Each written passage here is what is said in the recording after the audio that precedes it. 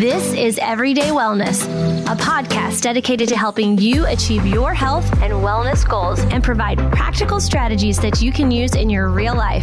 And now, here is your host, nurse practitioner Cynthia Thurlow. Today, I am delighted to have the infamous Jimmy Moore joining us for the podcast. He is a best-selling author. He is a prolific writer and host of the Livin' La Vida Low Carb show. It is truly my pleasure. This is someone who has influenced the trajectory of my own learning through intermittent fasting, which is where I first connected with his writing, with a book he co-authored with Dr. Jason Fung, The Complete Guide to Fasting, and then later dove into his Keto Clarity and Cholesterol Clarity, which I highly recommend.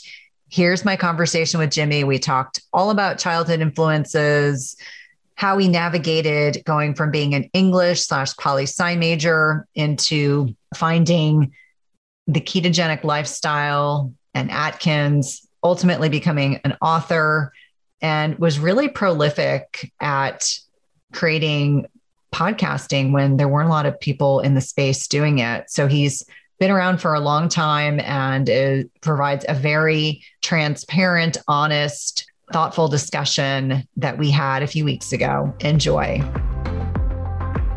Well, today I'm really excited to interview the Jimmy Moore.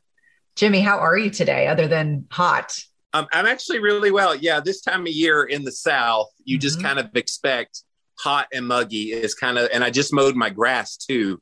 So when I was told thermogenesis works really good when it's hot outside. Well, it's such a pleasure to connect with you. It's really an honor and a privilege. Obviously, I followed you for years to be able to connect and, pick your brain and hear more about you. I spent a lot of time getting to know the man behind the man, I guess is what I would say. And so it seems to me that one of the things that really impressed me was it seems like very close to your siblings and your mom growing up. And what do you think was your biggest childhood influence? Like when you look back, what were the things that really helped mold you into the man that you are today? Honestly, it wasn't anybody, if I'm being honest. It was experiences. Mm-hmm. It was understanding things that weren't quite right.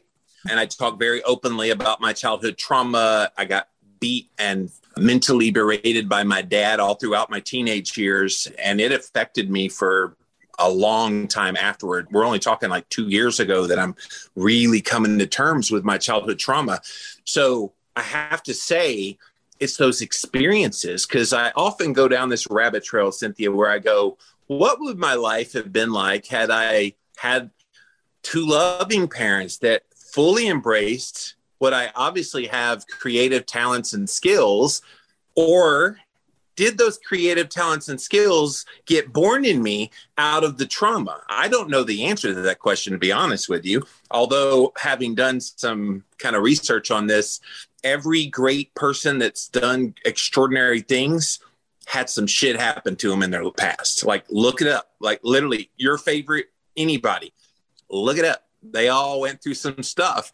And I think there's just something that gets triggered in your brain. So for that reason, I'm glad. And I would say that probably had the most profound impact on me more than anything was, ironically, the worst part of my life.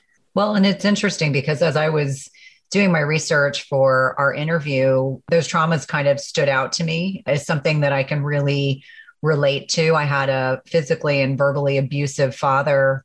And, I remind myself that I did not perpetuate what I grew up in, with my own children and certainly not with my own marriage. But one of the things that really struck me a few years ago is I realized that resiliency is born out of a necessity to be able to right the wrongs that as a child, you have no control over those things. Right. As an adult, we do, our perception.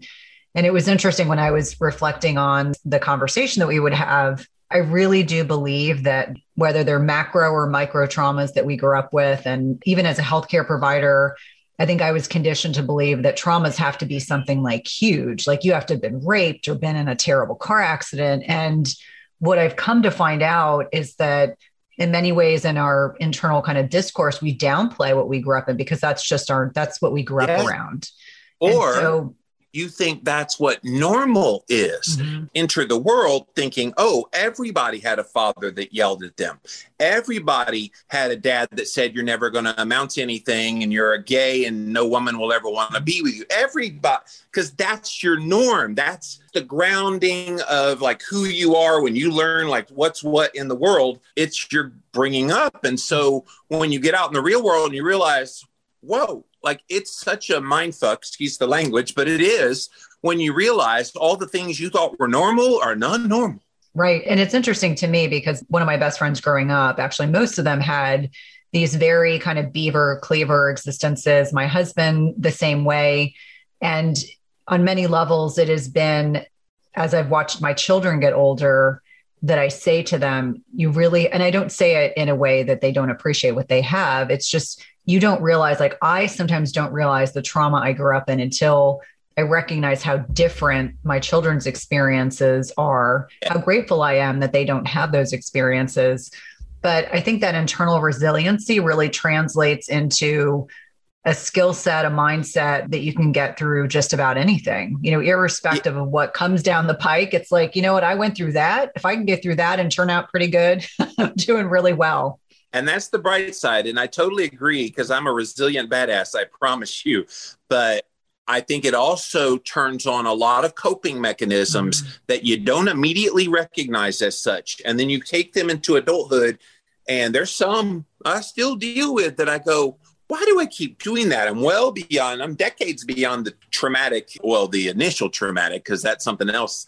Trauma begets trauma begets trauma begets trauma. And it wasn't until about 2 years ago that the last trauma ended for me. And I've been pretty cool and done a lot of internal work myself the last 2 years that's made me light years ahead of what I was, like I said, just literally 2 years ago. And it's such a journey to try to unfold these, but you can't see them till you take the scales away from your eyes and you start really looking at yourself and kind of identify, who am I? What do I believe? Okay, I believe that. Okay, why do I believe that? Did somebody tell me to believe that? Or is that something Jimmy actually believes? And a lot of the stuff, Cynthia, I found out I believed a lot of stuff I didn't believe, only because I had been told that's what I'm supposed to believe. And I never changed it. Yep, that narrative. Are you familiar with Byron Katie's work? Yeah. Yeah, I was going to say that sounds very Byron Katie-ish. Yeah. For those of you that are listening and are saying, I don't know who Byron Katie is, a lot of our memories, our own perceptions of what's happened. And I have like all of her books. And eventually one of these days I will go to one of her events if we get back to a point where we're doing a lot of normal things again. But especially as it pertains to traumas and, you know, kind of reflecting on what we've been through and the tales that we weave, you know, some of it's compensatory. Like I know for myself that I say all the time, I'm so grateful that my parents were the way they are, because some people have the example of wonderful parents that, you know, demonstrate love and demonstrate, you know, healthy boundaries and relationships. And then sometimes you get the opposite. And I tell people all the time, like, I so appreciate what I have because of what I grew up in. And those boundaries become even more important the older and wiser I become. So I'm curious. So you went from home to college, and then it's my understanding you became a teacher somewhere along the way. No, I was a substitute teacher circa 15 years ago, but that was like one in my life. I was never a teacher, although I do feel like what I do now. Yes. I'm really good at it. And I feel like it's a talent I have. If I had had another life, I probably would have become a teacher of some kind. But I do it, like I said, I play on the internet, a teacher all the time, and counselor and inspirer Coach. And whatever you call me. So no, I went to college. My major, I did a double major, English and poli-sci. I thought I wanted to work like on Capitol Hill. And then politics got crazy in the 90s. I'm like, nope, I don't want to do that in my life. Smart. Yeah, but I always was really good at writing. Wasn't that great at speaking. That had to develop later, but the writing has always been there. I took one professor in college 8 different times, Walt. He made us call him Walt. And he looked just like Santa Claus. I mean, he was big beard, always broking in. So Walt would let you rewrite your paper over and over and over again until you got the grade you wanted. So I held the record for a little while. Jimmy Moore rewrote a paper 32 times and going, can I please have an A? Like, I was not giving up till I got an A. Finally, he said, stop. You're not going to get higher than I'm like, just give me an A-. I'll stop. I promise. Tell me what I did wrong. Just not good enough this time. So I learned how to be a really good, refined writer from Walt. And so I'm grateful for him, because now Keto Clarity, I rewrote 100 times. Did you really? Right. And even then, I didn't feel like it was perfect. And I'm not one of those people that has that perfection mindset. No, but I do want things to be professional and good. And I feel like the success of that book proves it was just that. And so, no, I went into a lot of kind of retail types of jobs, marketing, which I love too, because it let me learn how to interact with people. I have a natural rapport with people that I still have today. In fact, I think those skills transferred to what I do today. So when I meet people in person, I kind of know interpersonal relationships and how to talk to people. People also feel like they know me because they've heard my voice for years on the Live and La Vida Low Carb show and everything else that I do. So I tell people everything I did up until what I do now prepared me for what I do now. I did a little bit of Christian radio in the 90s. 88.5 FM WODC, your lighthouse in Virginia Beach. It's sad. I still know that all these years later. And then I actually worked at another Christian radio station that was like one of those more traditional ones with the music and you had to change the tone. They wouldn't like the chipper Jimmy. I had to go WPMH AM 1010. I'm like, oh. That's not me. Well, but it's interesting. You and Abel James share that kind of theatrical voice. Like, you both have very distinctive voices. And I enjoyed listening to your podcast together for many different reasons, but listening to both of you, I was like, there's absolutely somewhere in Jimmy's past. And what's interesting is, so I do a lot of research before I bring a podcast guest on, because I actually enjoy that. There wasn't a lot, that blip from college, like, all I got was poli-sci major. I didn't even get the English major. And so in my mind, I was thinking, how did we get from there to becoming an author? Like, how did the book writing process even start? Well, and here's the thing, like, a lot of people, they'll say, well, what did you do right before you started low carb? And I tell them I worked in kind of a customer service type job. They never go before that. So it's kind of like, there was this big gap between college and then starting low carb. And I got a master's degree as well. So I went back and got my master's in public policy. I already had poli-sci under my belt. Why not go and add public policy? And I am trying to impact public policy when it comes to nutrition and health. Yeah. So let's not kid ourselves. I can't use that someday, but right now it's just the English I use. But no, you said something about the writing. I didn't have anything formal with the writing. I knew when I was in the fourth grade, I had Mrs. Grolemund was my fourth grade English teacher, and she read from the Judy Blume novels about fudge, and she just made it so fun. And I'm like, I'm going to be a writer someday. So in the eighth grade, the teacher that was about 10 years older than God, when she was teaching, she's an old lady. Really old.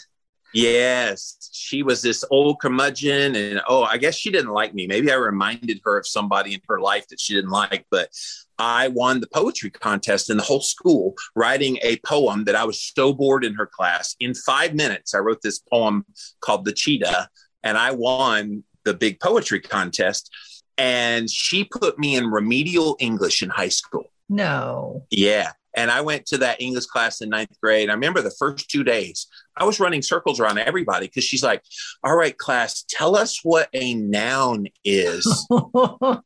Nobody else knew. And I kind of, because I had always been in advanced English in middle school and I won the spelling bee with Erica. We were co-champions because we kept going and they're like, please give them co-champions. They won't miss a word.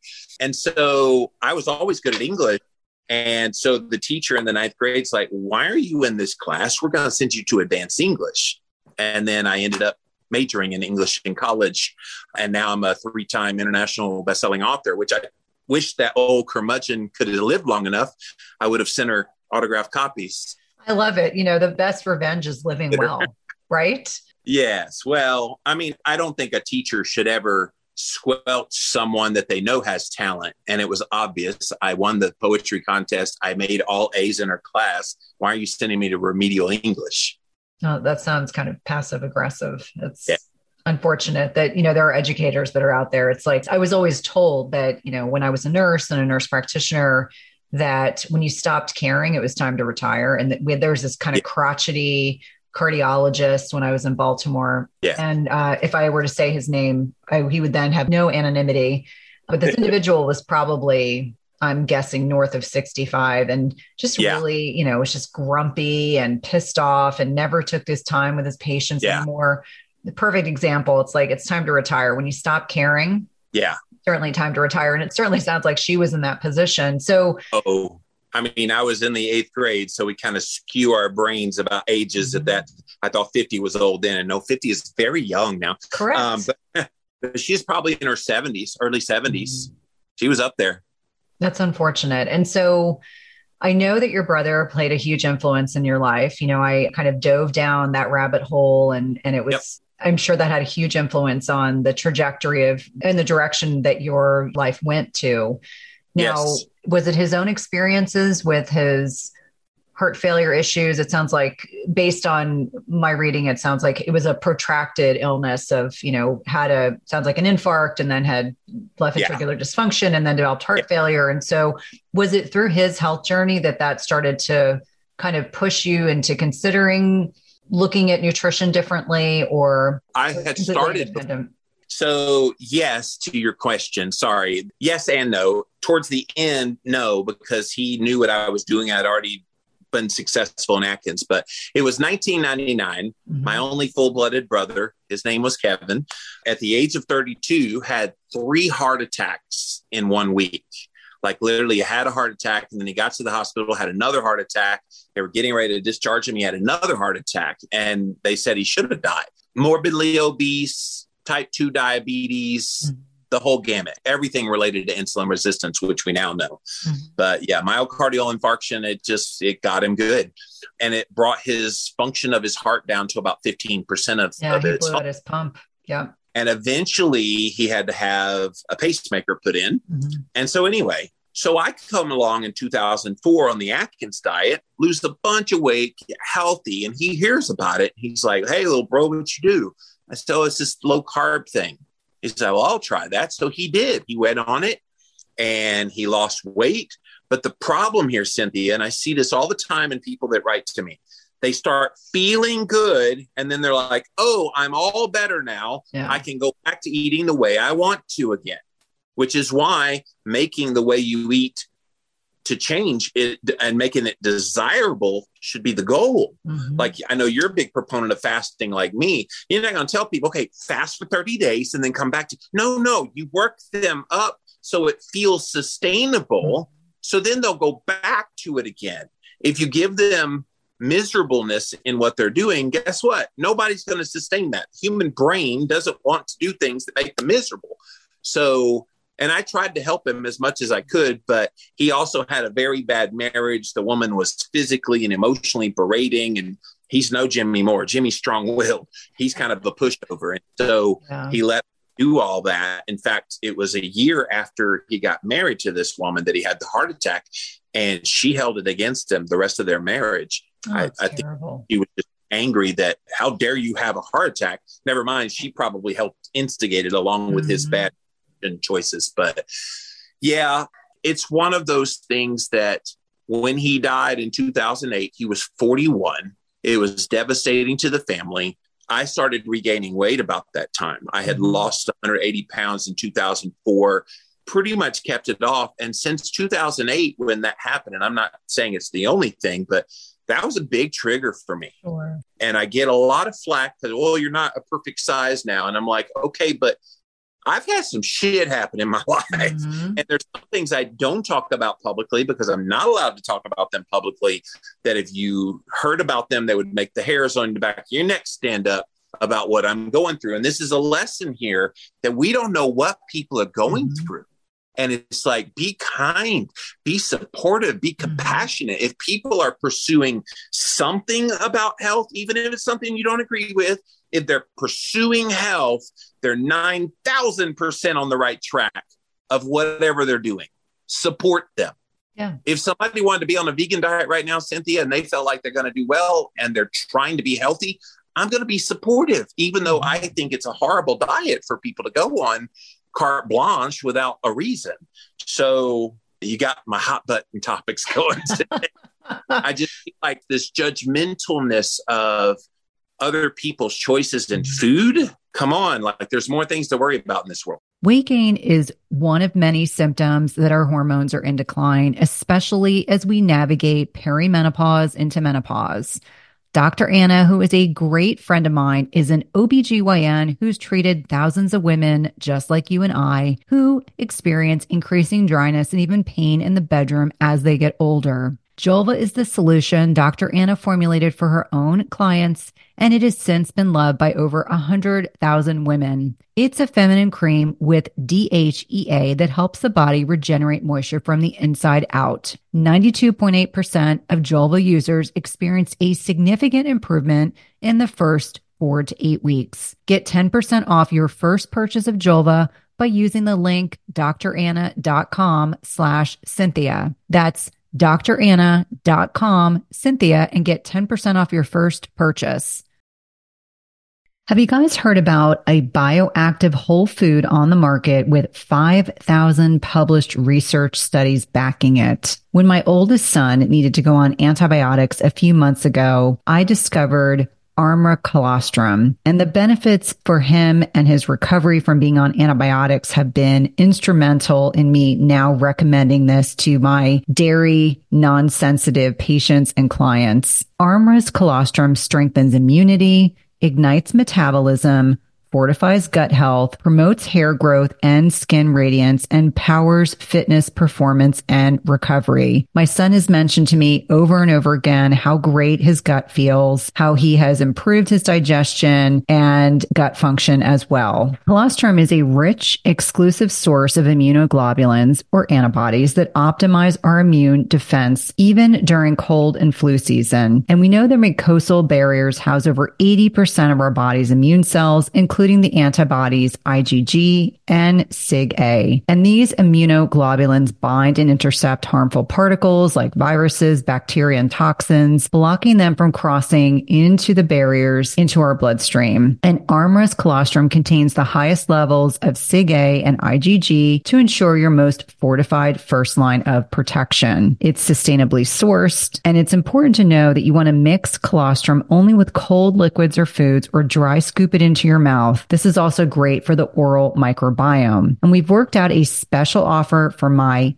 Everyday Wellness community where you can receive 15% off your first order. Go to tryarmra.com/Cynthia15 or enter Cynthia15 to get 15% off your first order. That's tryarmra.com/Cynthia15. You definitely want to check it out. Well, I think on so many levels, even if I reflect back on like where I trained at a big research institution, well-respected research institution, you know, the information that I received during my medical education was useless to be able to counsel my patients, all of whom were sick. I mean, in cardiology, you generally don't get the worried well, very rarely. You generally get people who have existing blockages, existing heart issues, vasculopaths. That was our fancy way of saying you've got head to toe, vessel disease, diabetic, etc.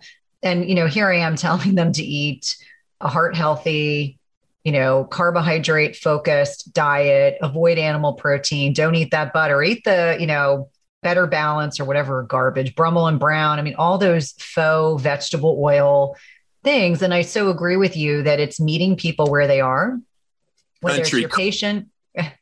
Country Crock, I think, was the best truth advertising. Yeah, it's a crock, all right. Don't put that shit in your mouth.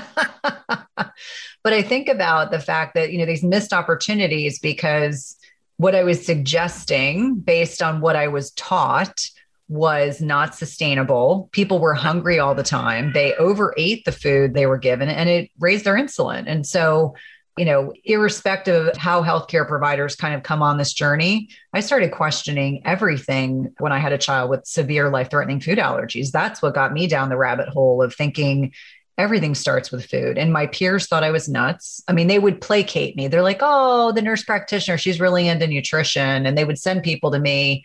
And 99.9% of the time, people are like, I don't want to change my diet. I like my diet. I feel good when I eat my diet. And I'm like, okay, well, you have to not feel good, or you have to have a reason to want to make a change to make it sustainable. And much to your point, nothing is sustainable if it isn't satiating, if you don't feel good with where you do it, or if you feel deprived, because, irrespective if it's someone says, I want to be able to fast for the next 6 months. I want to be able to go lower carb. I want to be able to eat more vegetables. It could be as simple as I just want to eat more green things on my plate that aren't created in a lab. And I'm all for it. But I would probably imagine that when I started this journey as a healthcare provider, I was probably a little judgy, not on purpose. Like, I'm a very nice, compassionate person. But what we were told was, oh, it's, that patient lost control. Yeah. That patient isn't trying hard enough. And it couldn't be farther from the truth. By the way, as a word nerd, I love that you said irrespective instead of irregardless, because the guy didn't know irregardless is not a word. Irrespective word. It's either regardless or irrespective, but not irregardless. Yes. No, I have a father who is a bit of an intellectual snob, and addiction was important, and the utilization of proper words. Like, one day my 13-year-old dropped the word loquacious, and someone was like, what did he just say? And I was like, he knows how to use it properly too, because he hears me use it. But I'm like, the $10 word, not on purpose. But yes, I think that's highly important. Language is, and subtleties are not appreciated enough. I talked to one friend, she's a Gen Zer, she's 23. And she's like, Jimmy, I learned like 4 or 5 new words every time I talk to you. I'm like, up. She does. She writes them down and then doesn't know how to spell them. So she looks that up, and then she looks up the definition. Oh, that's what he meant 5 minutes in our conversation. It's funny. But you have to appreciate the fact that she wants to understand and learn it, as opposed to, and I have teenagers, so I can say this, they're growing up in a culture where they don't, and I'm going to date myself by saying this, but when I was writing papers and I was a poli-sci major the first time around, and pre-law, I would pull out my synonym book or my antonym book to try, because there was no internet searching. Right. You would sit there and write a paper with my word processor, by the way, because my parents had 3 kids in college, and there's no way that, in the early 1990s, they could afford 3 computers. And I would sit with all these resources on my lap, and my kids were like, you had to do what?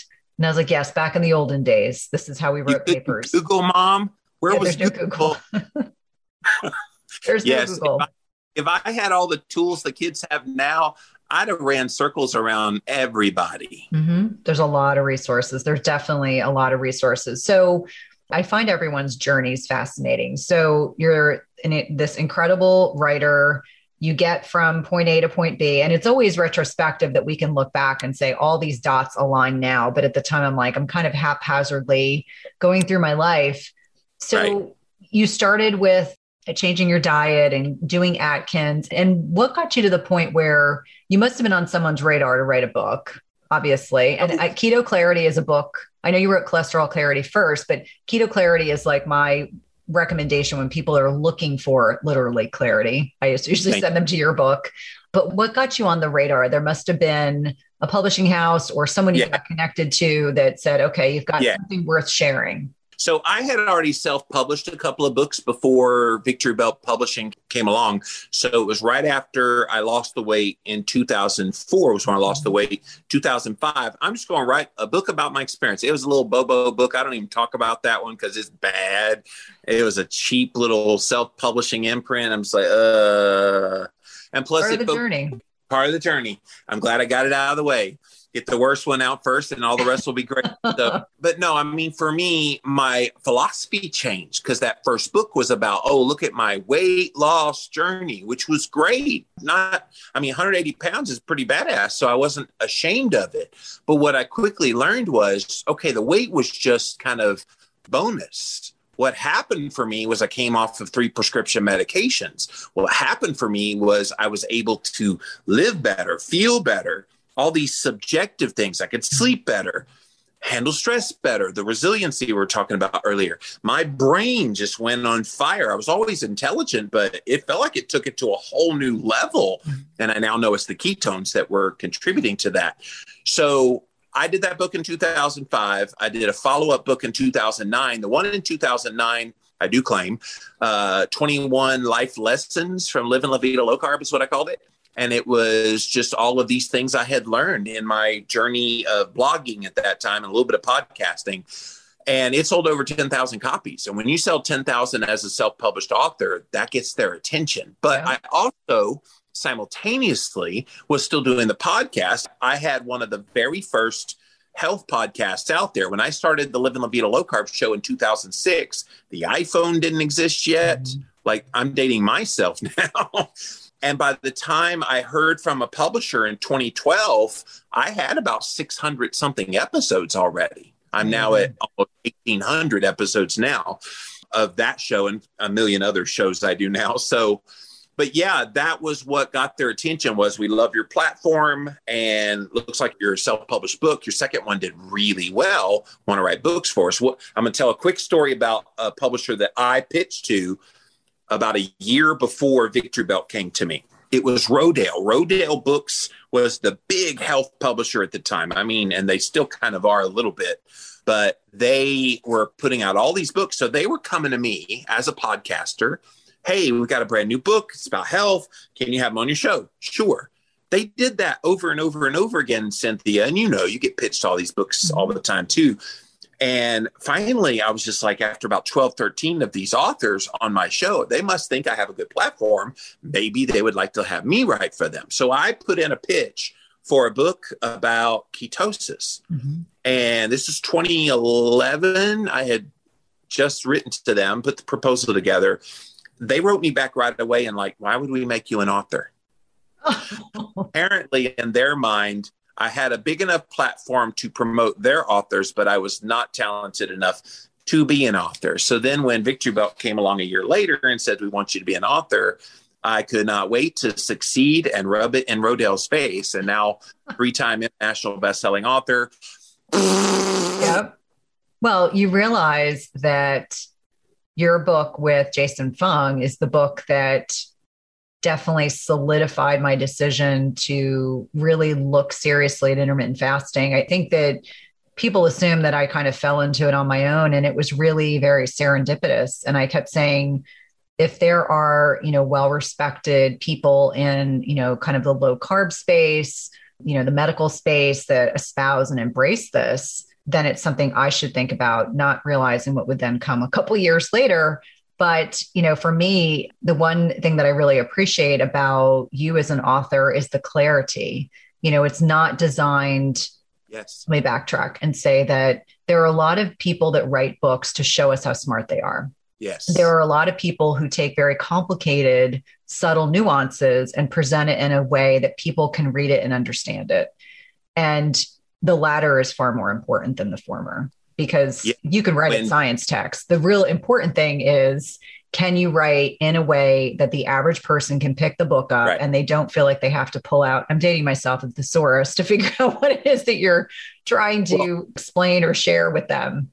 And when Victory Belt came to me, they're like, well, you seem to like to talk about sciencey stuff. So they had this kind of preconceived notion in their head of what that would be. I pitched them keto, by the way, first. I know I did cholesterol clarity first, but I pitched them the keto and they're like, this is 2012. And niche of the niche, nobody cares. Paleo was kind of the big diet at the time. They were a big paleo publisher. And I'm like, you're wrong. Paleo won't last forever. Keto will be the next diet trend. I told them that almost 10 years ago. And they're like, what else you got? I'm like, ugh. Okay. I wanted to write about the cholesterol thing because, I've always had higher cholesterol and there's reasons why. Yeah, that's the one. That's the one. And I told them, I said, I feel like my niche is not to write another nerdy book. I can go there, but my thrill as an author and as a communicator is, how do I make the nerdy palatable so I can say it in a way that people will enjoy it, embrace it, and go, oh, I wonder what gluconeogenesis is. Then they go get nerdy because they got inspired by me to be nerdy with the word to begin with. Otherwise, I remember I was at one conference. I got to go to a lot of these obesity conferences with Dr. Westman and Dr. Volek and Dr. Finney and all the big superstars in ketogenic research. And they'd be talking about all this like PNK pathway. And I'm just going, dude, you got to like explain what that means to me. Right. Like, I follow you conceptually, it's just so far, but give me a little bit of explanation and then I can regurgitate it. And I just developed that over the years. And even now, people are like, well, Jimmy Moore just doesn't understand the science. And I'm going, no, I understand it fully. I don't speak that language because that's not my audience. Right. And appreciate that. And I think that's why Keto Clarity eventually did so well, which, by the way, Cholesterol Clarity, after a year, they say, okay, write the keto book. And then Keto Clarity came out and in 1 week sold just as many copies of Keto Clarity as Cholesterol Clarity did the whole first year. They're like, oh, we see now. Well, I'm glad that you were able to persist. And for anyone that's listening, when I worked in cardiology and when I worked in the ER as a nurse, one of my roles was to take what a physician said to a patient and then explain it to the patient in a way that they understood it. And yes. So I used to feel very strongly, and I still feel very strongly, that anyone can just regurgitate a bunch of medicalese. It yes. takes someone with finesse who can take complicated concepts, break them down. So I'd always say, okay, well, Dr. So-and-so just said this. What he's really saying is this. And then people are like, oh, now I get it. And so I feel like in many ways, your books are written in such a way. And for listeners, I mean, I'm saying this genuinely from the heart. That's why I'm kind of like trying not to geek out talking to Jimmy, but like your books are written in a way that it makes information accessible. And if information is accessible, it's actionable. And I think that's really critically important because there are plenty of authors that are out there that try to show us how smart they are. And I struggle when I'm doing podcasts because I could get nerdy, like really nerdy, but I recognize like what I really want, like what is the intent of this podcast? It's so that, and it's predominantly a female base, but we do have male listeners so that people can take actionable, like how do I distill the best about this person's work so that someone can be inspired to make changes or go buy a book or take, some type of actionable intent, as opposed to going, what in the world did they just say? Like every once in a while I'll get a researcher on and they'll dive down a rabbit hole. And then I have to say, okay, and what Dr. So-and-so was saying is because the listener's just gone, I don't know what they just said. And my interview style is such that I understand all that alphabet soup that comes out of all these people's mouths. If I hear it and then I go, my lowest common denominator listener, and that sounds horrible to say it that way, but I want any listener, this is the first thing listening to any podcast, and they hear some XYZ PDQ and they don't know what that means, I'll be like, so for those of you that don't know, that means da-da-da-da-da. And then the guest will usually go, oh, yeah, that's right. So they get so caught up, especially a lot of these researchers. I had Dr. Ben Bigman on recently. Loved it. But he had some XYZ PDQ that I was like, all right, stop, Ben. And so I always do that on the spot kind of interpretation. And I get feedback from that all the time. Thank you. I love that. No, they appreciate that. Asprey, or they'll listen to Ben Greenfield, and those guys go way nerdy, and God bless them. And I love listening to their podcasts, but even sometimes my eyes glaze over trying to keep up with all the medical ease. Well, and it's interesting. I was listening to one of Dave's podcasts, probably in the last like 4 to 6 weeks. And he was talking about autophagy, and they had this autophagy researcher on. And I just took out a pad of paper and started writing, because to me, it was like I had to kind of get it all on paper and then I could process it. And then I was like, okay. And then I reached out to this researcher and said, I'd really love to have you on because I get more questions about autophagy, and I'm not an autophagy expert. I just happen to know a little bit about a topic you know a lot about. But I think that it's always in the context of, and knowing your listener, like knowing what is going to appeal to them, what is their purpose for listening. And I think accessibility of information, given that, I'm not standing on a platform of I'm doing my doctoral thesis in this area. I feel like as an NP, that's really the platform that we come from. One of the best compliments I got for Keto Clarity, for example, is in the Amazon reviews, because I had simultaneous reviews that were a paradox. I would, have people say, this is the most simple, dumbed down, you could Google any of this information, blah, blah, blah, blah, blah, blah, blah. And simultaneous to that, this is the hardest book I've ever read in my life.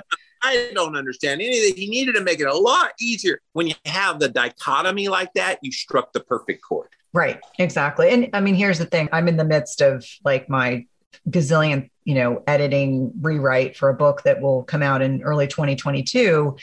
And I kept saying to my editor, who's been fantastic through this process, I just said, I sometimes lean like I want to start talking really deeper into the science. And then I'm realizing like, who is the book for? I just have to keep reminding myself, who's the book for? Because you want to strike that middle ground so that someone can find the information to be accessible, give enough of the science so that you can substantiate what you're saying. But inevitably, I'll have the same comments. So many people saying it's too simplistic, and then someone saying it's too complicated. So, somewhere in between is where you're aiming for. And the balance of that is having boxes off to the side that get either nerdy or get real soft. So my natural flow is softer, more explanatory, whereas I had these things in the clarity books called Moment of Clarity quotes. So I had some researchers and doctors and people, and I've told them, don't worry about your language, go nerdy, because I'm explaining in my text. So I think a nice mix of both is probably healthy. Then you appease both, although some will go, you should have been nerdy the whole time, or you should have explained it the whole time. I still hold true to make it accessible so people want to learn more, and then they go to the nerdy stuff. Like I want them to read Keto Clarity and then go read The Art and Science of Low Carbohydrate Living from Volek and Finney, because it gets a little more complicated, but then you'll understand it after you read my book. Yep. It's like a primer. And so getting back to cholesterol clarity, because obviously I wrote and addressed a lot of lipid disorders over nearly 20 years. What do you think are some of the more common misconceptions about cholesterol as it pertains to kind of the allopathic Western medicine kind of mindset about cholesterol? Because I think the average person is still really fearful of cholesterol, whether it's their triglycerides or the HDL or the LDL. Oh, no, I wish it was they were fearful of triglycerides. No, allopathic medicine doesn't even mention triglycerides. They don't give a crap about triglycerides. I used to talk about them all the time. I was like, you're eating too many donuts. Like, I used to talk about triglycerides a lot because I had the classic. Hey, you did. Yeah, I know. I'm weird. Yes. They are so obsessed with LDL-C and total. They're like going to die on their deathbed with those two numbers mattering. And I always counter that. And I did in my book. With LDL-C is the only number on your entire panel that's calculated, estimated.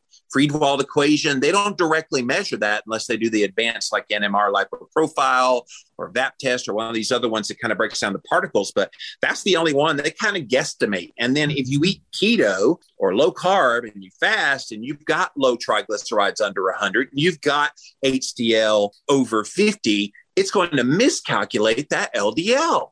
Right. And yet we everything regarding pharmaceutical, Lipitor, Crestor, and all the other kind of statins in this new one. If the statins aren't enough, try this one with the statins. So it's like they keep that alive based solely on LDL cholesterol and total. I call LDL cholesterol and total cholesterol the calories of lipids. Until that theory dies, people will still believe it. Calories, when it comes to your health, doesn't really matter when it comes to nutrition. Yes, calories count. You just don't have to count them. Hormones trump it. And same with LDL and total. If we paid attention to the triglyceride to HDL ratio, we would catch most cardiovascular issues long before they happen. Yeah. Well, and it's interesting for me because I was always on the high triglycerides, and sometimes I would have patients triglycerides that were 600, 900. And I was like, how they don't have pancreatitis yet. I mean, that's a miracle. Yeah. But so anytime, and typically what you would see in like metabolic syndrome is you would have elevated triglycerides, low HDL. And then I would have to have this conversation of, your triglycerides, it's really a reflection of what you're eating. And so we would have that whole discussion.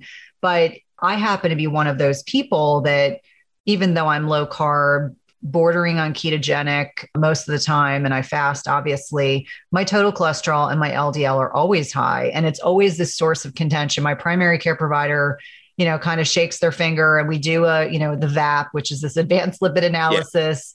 Yeah. And what I think is really interesting. So for anyone that's listening, when we're looking at particle size, there's certain, and you may do a better job at this than I'm going to. When we're looking at particle size, there's, light and fluffy, and then there's kind of dense and smaller. And one is predictably more atherogenic, more disease provoking than the other. And what's interesting is statins address the light fluffy, which I always think of light and fluffy like a floating cloud. It's kind of happy. It's like a balloon, as opposed to it really doesn't address the atherogenic option. And so that wasn't something I knew when I was practicing. And I'm almost like mortified to admit this publicly, because the standard medical therapy was, if you have vascular disease, it's aspirin, it's a statin, it's this. And the joke was, cardiology would say, we need to put statins in the water, because we just felt like it was this magic drug. It was anti-inflammatory, great for plaque stabilization. And then later you find out it causes this slew of other health problems. So anyway. Well, and it's even worse than that, because here, let me back up and do my spiel. So yes, you have pattern A, which is the large, fluffy, buoyant kind of LDL cholesterol. And that's the healthy kind. It can't penetrate the arterial wall. The particles are too big. It's when they're small, dense, BB size. They're called pattern B for bad. That's how you can remember it. Pattern A is awesome. Pattern B is bad. And so those B particles will penetrate the arterial wall. How do you get small, dense LDL particles? Refined carbohydrates is a big instigator in that. And you're right, statin drugs do attack the large, fluffy kind, but something else does too that is promoted as healthy. And I called them the twin villains in our health. I mentioned refined carbohydrates. The other one, seed oils, vegetable oil. All of them, they lower the LDL-C, but they do it sacrificing your large, dense LDL. And here's or large, fluffy LDL, and leaves you behind the small, dense. But here's the extra.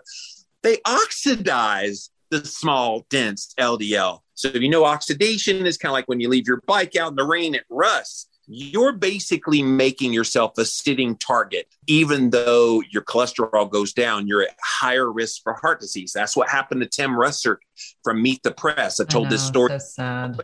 Died in like 52, 53 years old of his very first heart attack with a 105 total cholesterol.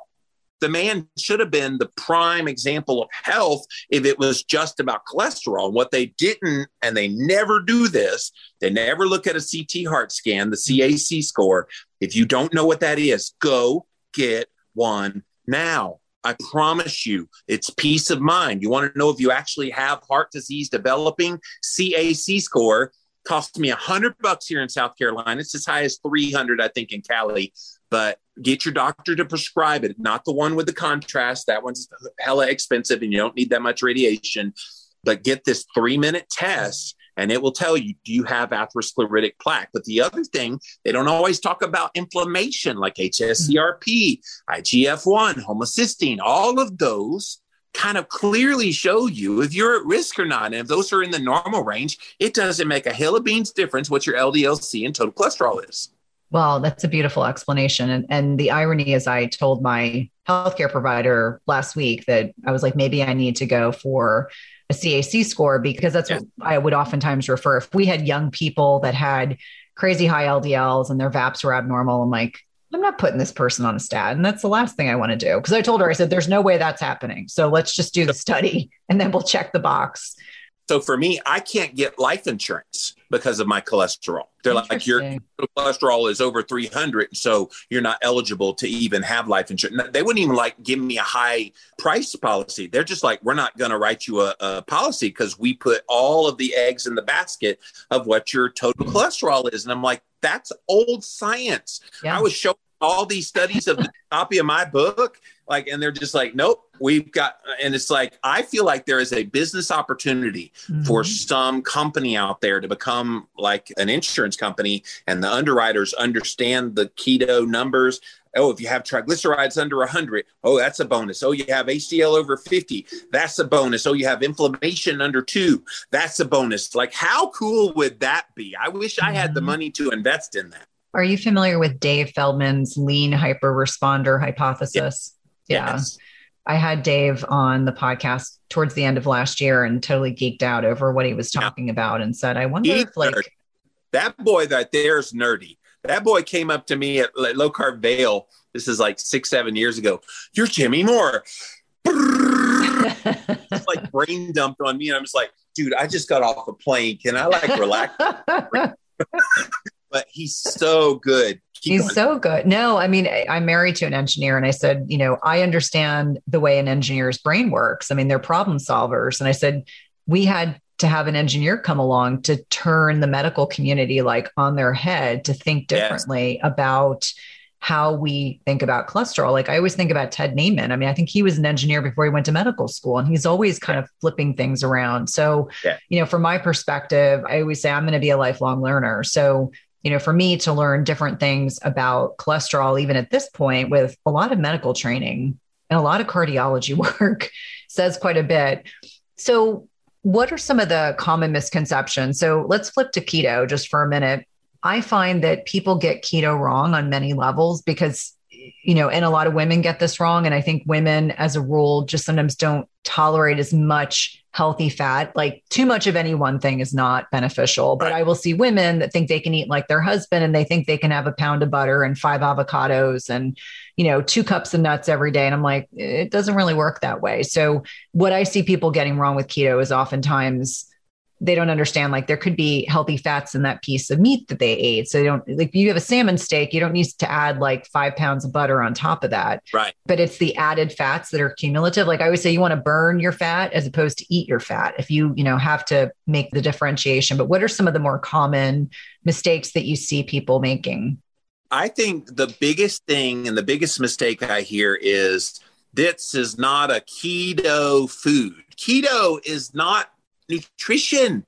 Keto is a metabolic state. Mm-hmm. And like if somebody is a hardcore athlete, their keto is going to have maybe 100, 150 grams of bananas and sweet potatoes and tapioca and whatever else they want to have in there.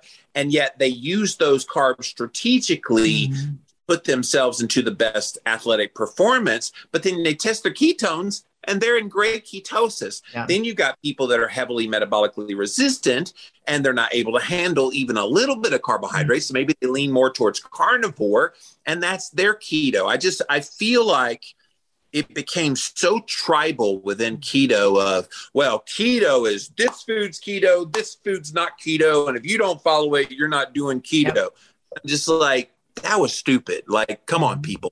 If somebody's getting the benefits of ketosis, why are we poo-pooing the way they got there? Why do you care, number one? And why do we think that you have to have higher and higher and higher levels on a meter while you will early on? It always levels out. And my goal, Cynthia, has always been, I want to use the exact number of ketones that I produce so that really my ketone levels are as close to zero as they possibly can be. And I had somebody challenge me on that. Well, if there were zero, you'd be out of ketosis. I'm like, how do you know if you're making and using at the simultaneous rate? Shouldn't it be zero? Makes sense. Yeah. And I know right now, if I tested ketosis, I tend to be on the lower level. I've done this a very long time.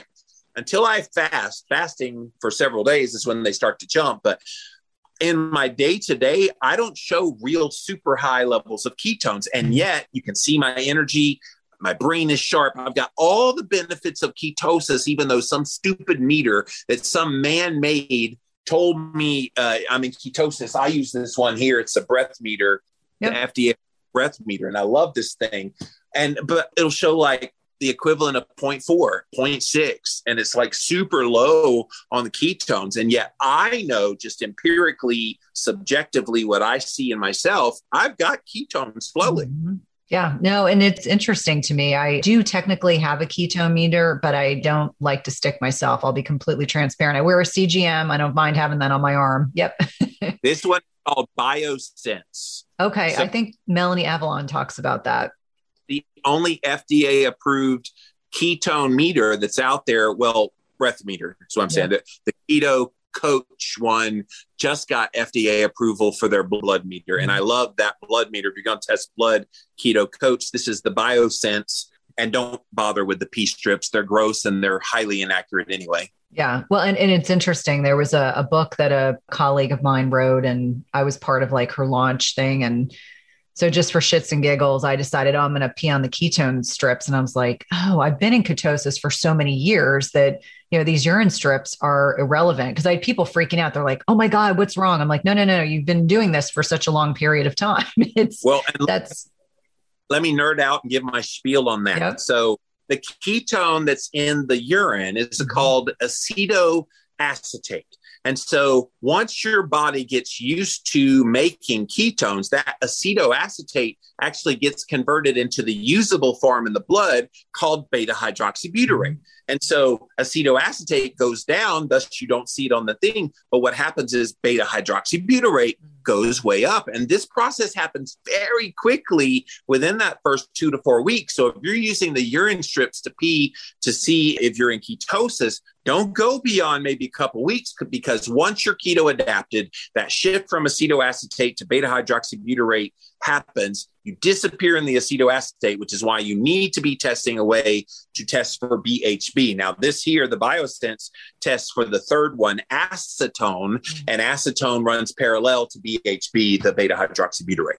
Mighty Maca is a superfood drink mix full of 30 plus natural ingredients, and it was formulated by Dr. Anna Cabeca during her healing journey. Mighty Maca Plus ingredients, which include nourishing ingredients like organic maca powder, turmeric, quercetin, broccoli, parsley, trans resveratrol, pomegranate extract, and more, were carefully selected for immune support, to sustain energy, provide mental clarity, and improve recovery. It also tastes delicious. It supports healthy detoxification and alkalinity in the body, balances hormones, fights free radicals, and neutralizes lactic acid, all while increasing your energy and vitality. It helps improve your digestion and reignites your libido. It's a powerful superfood drink mix that needs to be part of your daily routine. And Dr. Anna is offering my listeners 10% off your first purchase by using the link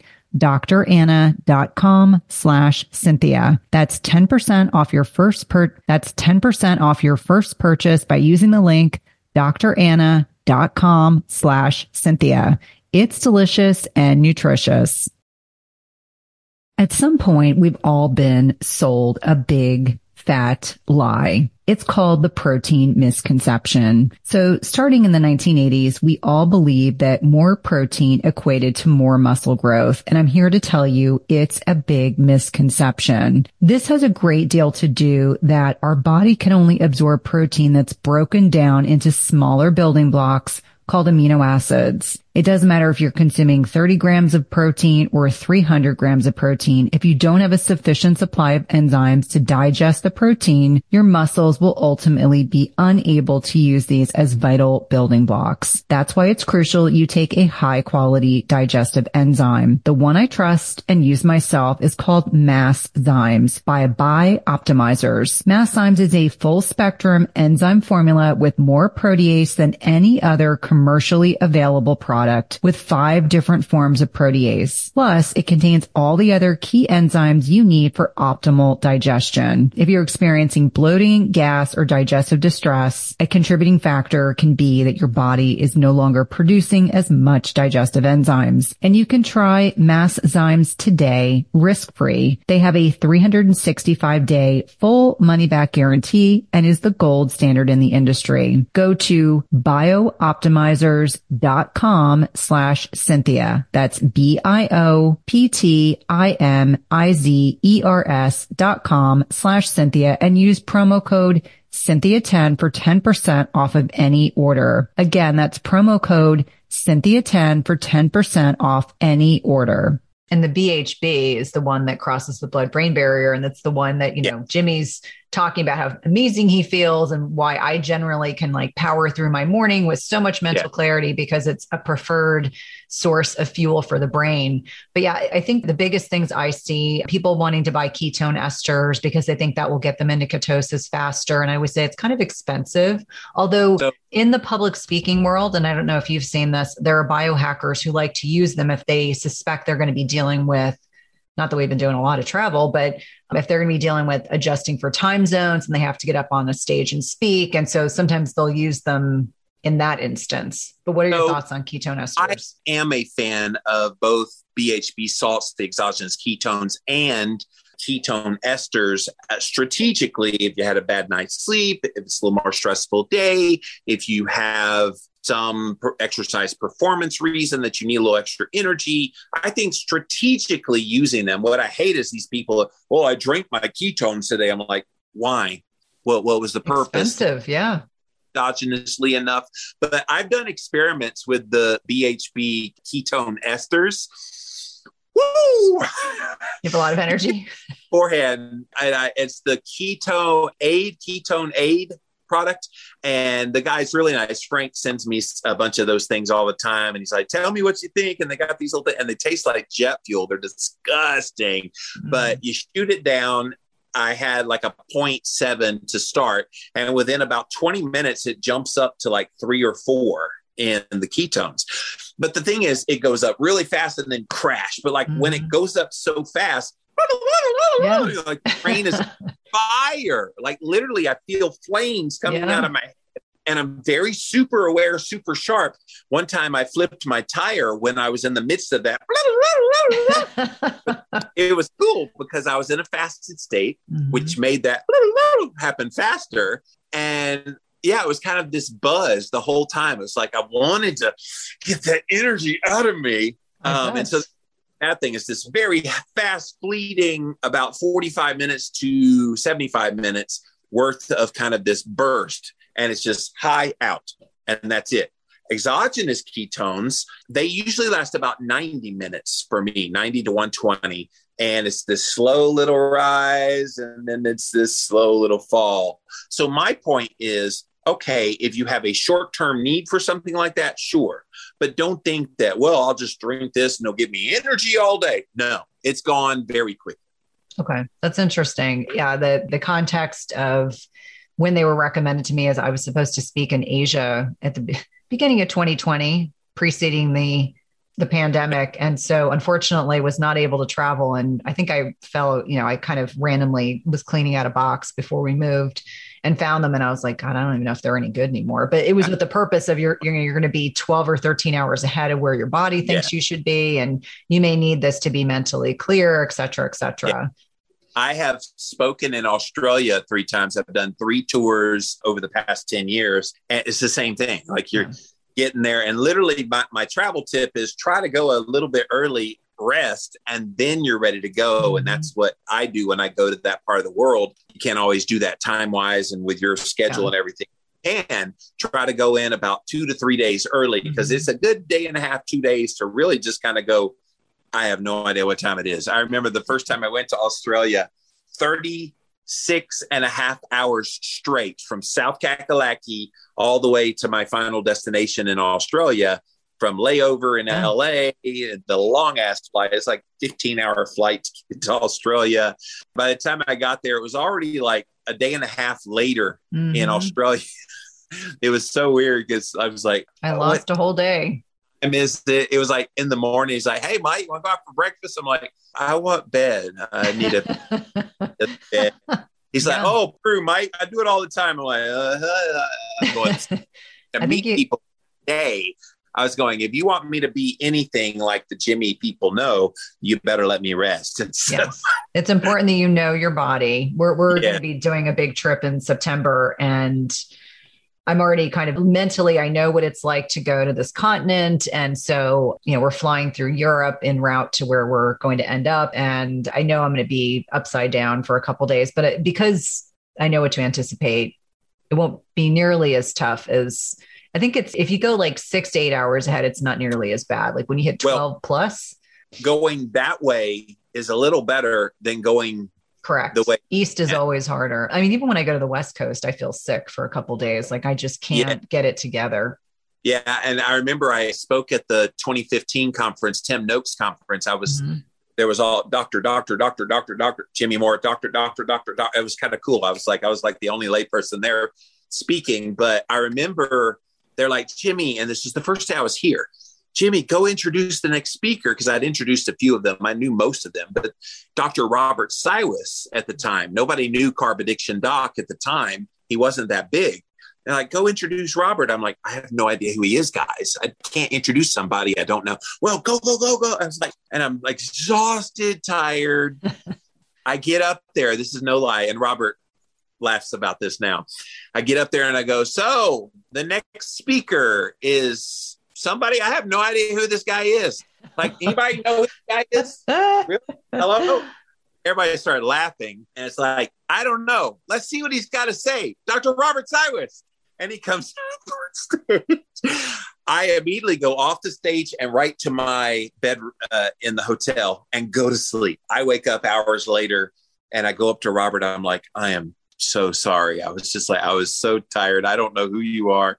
He's like, dude, that was the best. The best pitch could have given me on that stage. He was probably one of the least known people. He's known now, but at that time, nobody knew who he was. He said, that was the perfect way to introduce me. I'm like, okay, Jimmy got lucky. Yeah, no, it sounds like it worked out really well. So one of the things that I fervently believe you're known for is, pointing out misconceptions, identifying bias, being fully transparent. And so when we're looking at social media as one example, what do you think is going on now, without, getting political? What do you think is changing? Why is the narrative changing? Is it fear-based? Is it purely based on economics? What do you think is driving a lot of the issues that we're starting to see about being able to express opinions freely? What's funny to me, Cynthia, is people think this is new. Those of us in the alternative health space, we have felt this for a long time. Go talk to Joe Mercola. Go some of these guys that have been around for the longest time. They will tell you they have throttled us. They have shadow banned us. They have heavily, heavily censored us long before 2020. So yes, it's been ramped up. And yes, it's more overt now than it's ever been. But from a covert standpoint, they've been doing this. Google searches have been throttled. They changed the algorithm like 3 years ago so that all of us that had all these wonderful, like highly ranked posts in Google, it just went away. I remember Joe Mercola talked about losing 99% of his traffic because that's what was so much to his articles. And so this ain't new. So why? I mean, I suppose there's a myriad of reasons why. There's a lot of kind of forces at play trying to force us into veganism. And they've even said their stated goal is by 2035, we want to eliminate meat consumption in the United States. And of course, everybody at the time was like, when they saw that stated goal, how are you going to do that? Well, now we see they're messing with the supply chains of the meat. They're kind of pushing people towards these plant-based alternatives for meat. Like, subtly, they're doing that. I even went to my farmer's market this last weekend trying to get my food. And he's like, I only have one thing of something I usually buy a lot of. I'm like, what's going on? He's like, oh, the processors are all backed up. They can't get us in.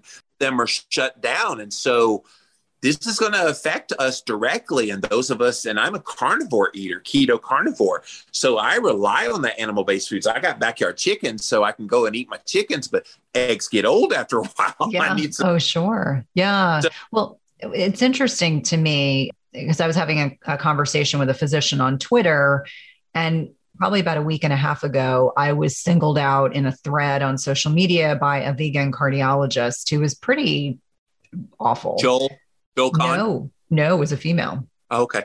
And so, I think I was going to this individual because I felt like it was a safe place to vent. I was like, I haven't really dealt with this before. They didn't attack anyone else in this thread, but it was me. And so I assumed because I wasn't a physician and because I was female. And this individual said, well, you have to understand there have been a lot of us in the low carb community that have been attacked about the CGM, issue, using it in non-diabetics or non-insulin resistant individuals. And that was the context of this conversation that she kind of wove herself into. And so it was really interesting to me. I was like, wow, I think I've largely been unaffected. Was she anti-CGM for non-diabetic, non-insulin? She basically said, I'm not practicing evidence-based medicine and that I'm harming patients. Like, that's the gist of, and my husband got completely like twerked. My husband's very like nice and down to earth, but read through all her comments and was just like, whoa. And so I'm not even responding to her anymore. It's disappointing because I think having tools, I wear an Oura ring so I can see how my sleep is going and heart rate variability and how my readiness, ability to go work out and all the things that I do. Like, there's tools at our fingertips, unlike anything we've had in all of human history. use them. Why would you not want to on a CGM, even if it's the most boring 14 days you've ever seen in your life? You want to see, okay, let me try some things. Let me add back in some quinoa, see how that does. Let me add back in a sweet potato, see what happens. You don't know unless you're testing, and that's a convenient way to do it. It just seems odd that a vegan of all people would, and a medical professional at that, wouldn't want to know the data. Data is information that can make for an informed patient. Well, and I just said, why not educate and inspire and empower your patients? Like that to me is far more valuable when I have, female patients that are working with me and, we can't figure out why they can't lose weight. I mean, we've done all the other things and I'm like, slap a CGM on them. And then all of a sudden it's like, oh, your blood sugar really isn't all that low.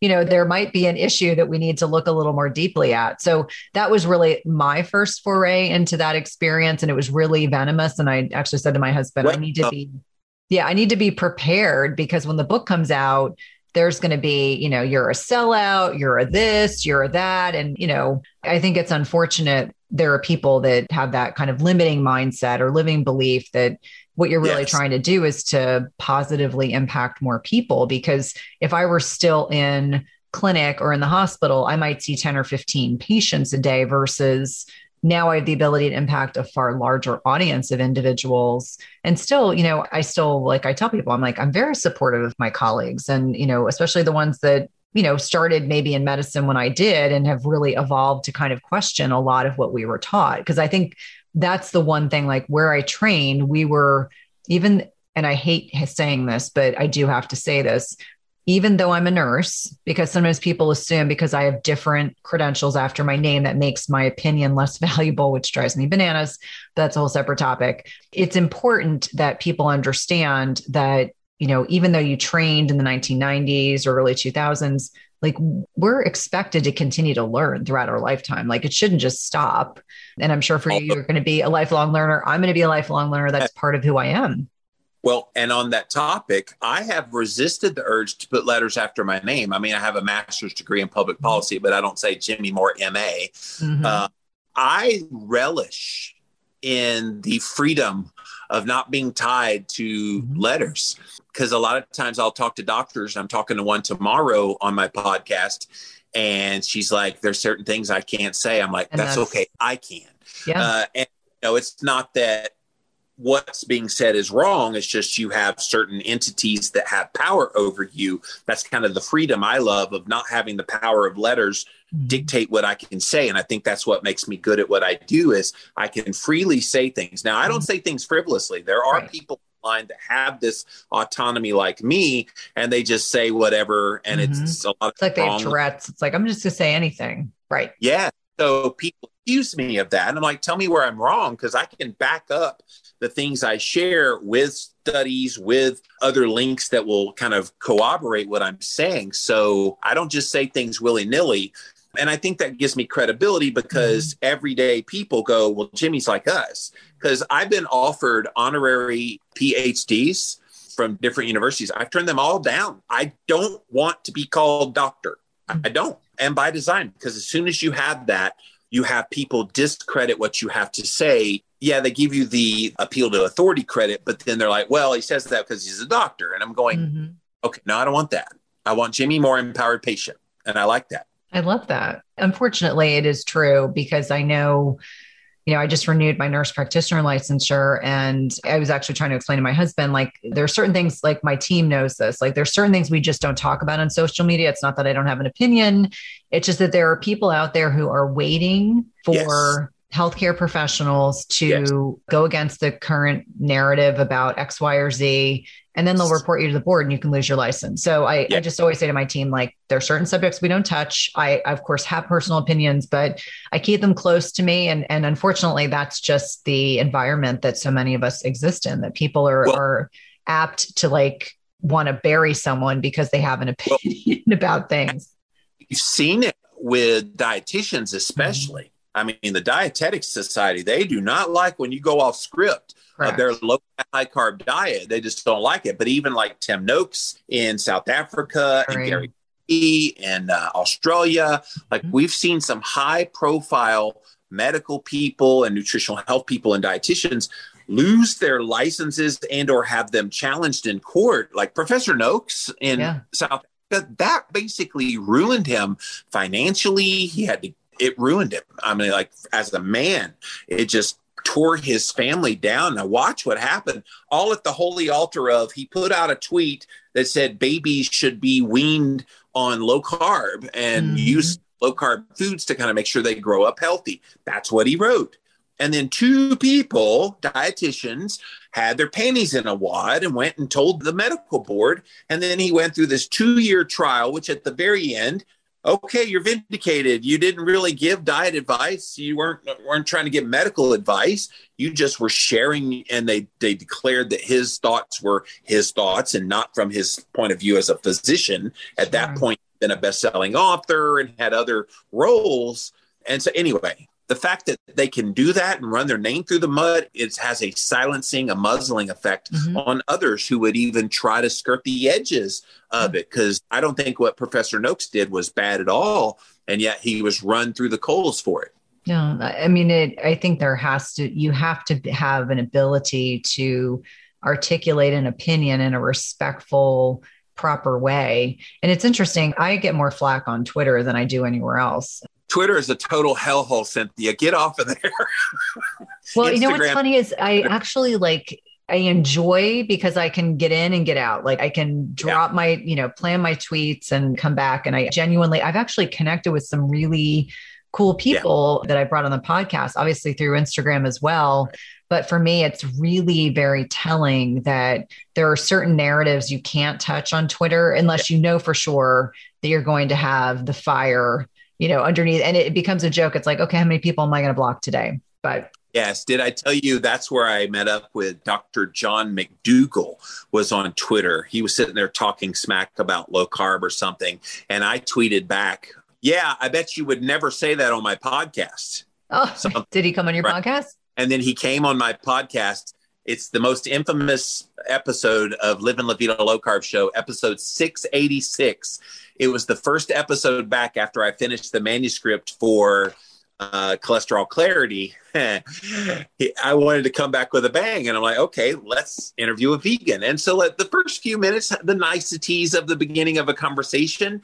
And then he went full bore personal attack against Jimmy Moore. Why are you so fat? Why are you low carb so good?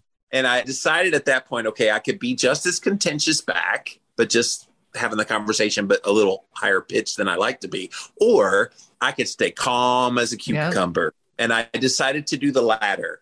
And people listened to that and they went, wow, he was an ass. You were cool. And I even had a lot of vegans write me and go, tell me more about this low carb keto thing. Like they were open-minded.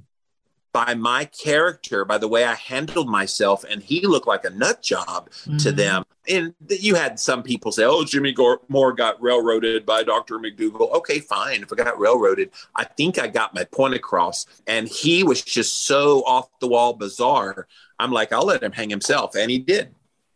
Wow. It's entertaining. If you ever have 30 minutes of your life, you want to I just wrote it down. I'm like, I'm going to check that out. Because I went through a lot of your podcast. Like I mentioned, especially when I'm interviewing another podcaster, it's like, I really want to get a sense of their personality. And so that's why it was nice to hear you on Abel's podcast, because I got to see a little bit of another side. When you're the guest and not the host, you get to oftentimes see another side of an individual. Although of course you're very consistent, but it's nice to kind of see, when you're not in the driver's seat, what angles do you take? I like this end of things because I get to be a little more Jimmy.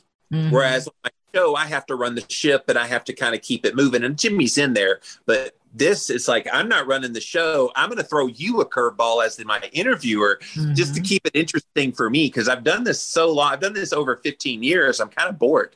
Yeah. Well, it's just like I said to you, when we were messaging, I said, I always get asked about certain things when I'm on a podcast, and every once in a while someone will ask me something different. And so really wanting to not just talk to you about keto, not just wanting to talk about cholesterol, wanting to make sure we covered some substantive ground, because there's a lot to the Jimmy Moore persona. That was for sure what came out. Like as I was digesting, and my 13-year-old and I listened to your podcast, picking different episodes all the way to we moved on the 26th. So coming down here, trying to avoid 95 South, which, as you know, during the summer is horrible on lots of country roads. So we got to get a couple, certainly different nuances to your personality. Well, I want to be super respectful because we've been chatting for a while, but let listeners know how to find you. What's the easiest place to find you? You're very active on Instagram, which is where I see you every day, but what's the easiest way to connect with you? Yeah, I have a website that's super easy to remember. It stands for Live and La Vida Low Carb, LLVLC.com. It's the big hub. I do 4 podcasts a week. I do a show called One Step Deeper with my best friend, Brittany. She's 20 years younger than me, Cynthia. And so I'm a Gen X. She's a millennial. And you would think we'd butt heads. We're the best of friends. And we don't agree, but we always love each other at the end of the conversations, even when we don't agree. So we do a show, like a mindset show, One Step Deeper, on Mondays. Tuesday, Wednesdays, my flagship show, Live and La Vida Low Carb show. Thursday, I do a show called Real Talk because I've talked about keto and low carb for 17 years. I need some other kind of outlet. So I get people to talk about some of the pandemic stuff on there. I do all kinds of things on that show, but that's Thursday, called Real Talk. All of that, again, LLVLC.com. Follow me on all the socials. Live in Low Carb Man is my username there. I just created a TikTok. All these people doing these TikTok videos. And I was like, what is my niche on TikTok? Because nobody wants to see Jimmy Moore dancing. And so I find these videos of people that are against keto. And then I'm just giving them funny faces. I posted one today as of the recording of this. And people have loved it. And so Jimmy Moore Keto is the username there if you want to follow me on TikTok. Well, I'll have to go follow you on TikTok. My team finally convinced me to do it. And what I've been doing lately are just little short little things on 3 things about blah, blah, blah, blah. The point ones, that's so stupid to me. Mm-hmm. I don't dance. I don't really do recipes. So I was like, what's my niche? And actually what inspired it was Ryan Lowry doing his. He's always responding to these kind of weird ones. Mm-hmm. And then Sean Baker showing all these vegans making these meat products. Disgusting. And so I'm like, Jimmy could do his own version of that. And so that's what I'm trying. And we'll see how it goes. No, I love it. I'll have to go follow you on there. It's funny. My team's like, you have 2 followers. I'm like, it's going to be slim. That is not where I'm spending my time. You guys can run it. Anyway, Jimmy, it's been a pleasure. Obviously, I could talk to you for hours. We'll have to definitely have you back later in the year. It's been a pleasure. Thank you for your time. And I'm excited to interview you on my show when your book comes out. Yes, for sure. Thanks for listening to Everyday Wellness. If you loved this episode, please leave us a rating and review, subscribe, and remember, tell a friend. And if you want to connect with us online, visit the link in the show notes.